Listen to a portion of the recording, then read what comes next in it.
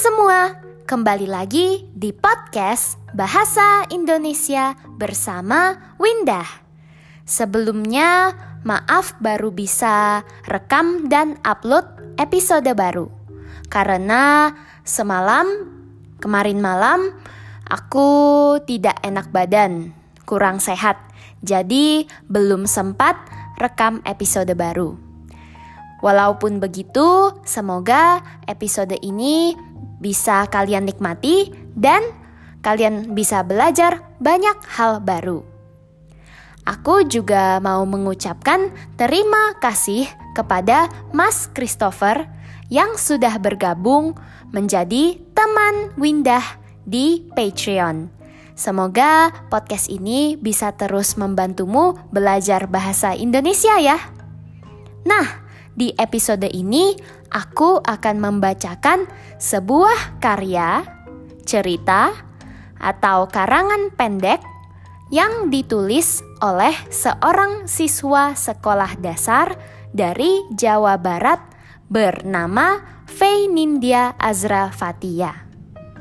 Judul dari cerita ini adalah Mencium Bau Badan Sendiri.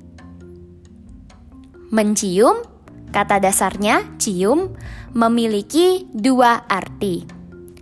Arti yang pertama adalah ekspresi cinta. Mencium dengan bibir di pipi atau di kening. Arti yang kedua dari kata cium adalah menangkap bau dengan hidung. Jadi di judul ini, mencium bau badan sendiri, cium memiliki arti yang kedua, menangkap bau dengan hidung. Mencium bau. Bau memiliki arti yang sama dengan aroma. Tetapi aroma biasanya digunakan untuk menggambarkan bau yang enak atau sedap. Sementara bau biasanya dipakai untuk yang tidak enak atau tidak sedap, seperti bau sampah atau bau badan. Badan artinya sama dengan tubuh. Mencium bau badan sendiri. Sendiri berarti kepunyaan dari orang yang disebutkan, bukan punya orang lain. Contohnya, dia tinggal di rumahnya sendiri. Berarti rumahnya, bukan rumah orang lain. Mencium bau badan sendiri. Semoga kalian sudah paham judul dari cerita ini. Karena kata-kata ini akan diulang di dalam cerita. Yuk, langsung saja kita dengarkan ceritanya. Suatu saat aku sedang sakit. Aku pernah tidak mandi selama 3 hari. Saat hari keempat, aku mencium bau yang tidak enak. Aku kira bau itu berasal dari luar rumah.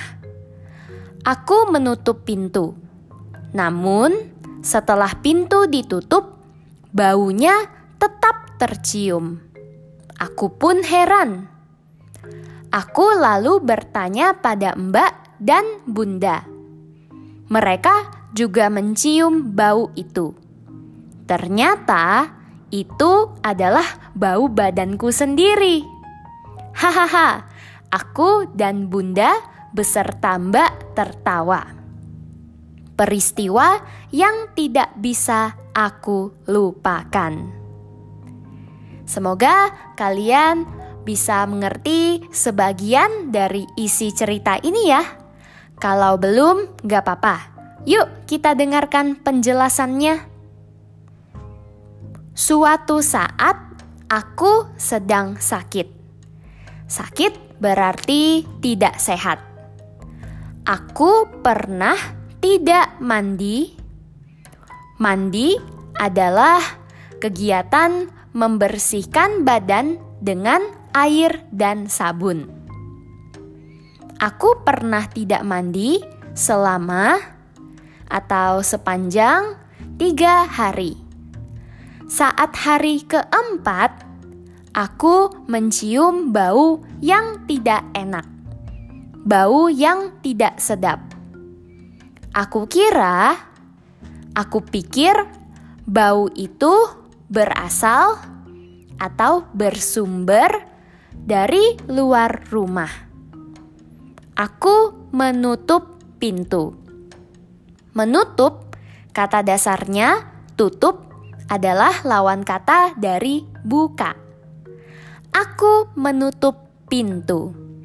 Pintu adalah tempat keluar atau masuk sebuah ruangan. Aku menutup pintu. Namun, tapi, setelah atau sesudah pintu ditutup, baunya tetap atau masih tercium. Aku pun heran. Aku pun bingung.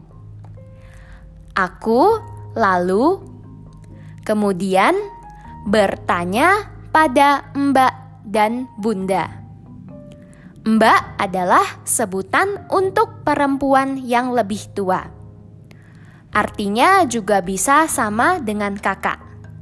Tetapi menurutku di cerita ini, Mbak maksudnya adalah asisten rumah tangga yang membantu melakukan pekerjaan rumah.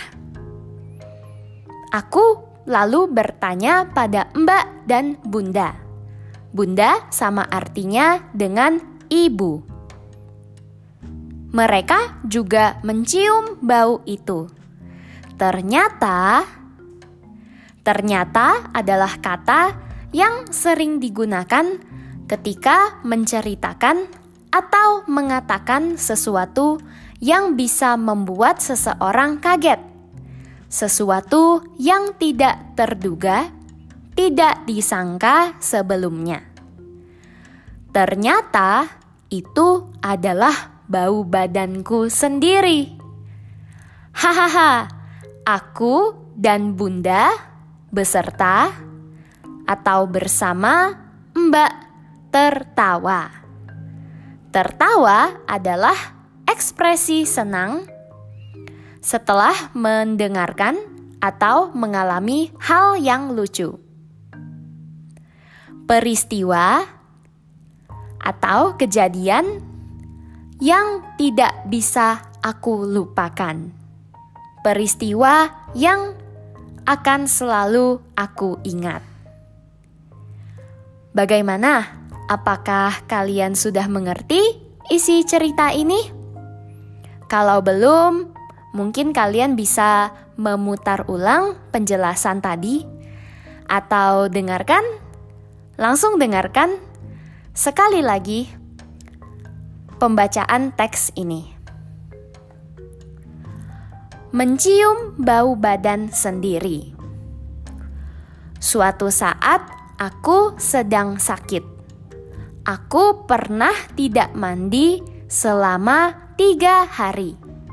Saat hari keempat, aku mencium bau yang tidak enak. Aku kira bau itu berasal dari luar rumah.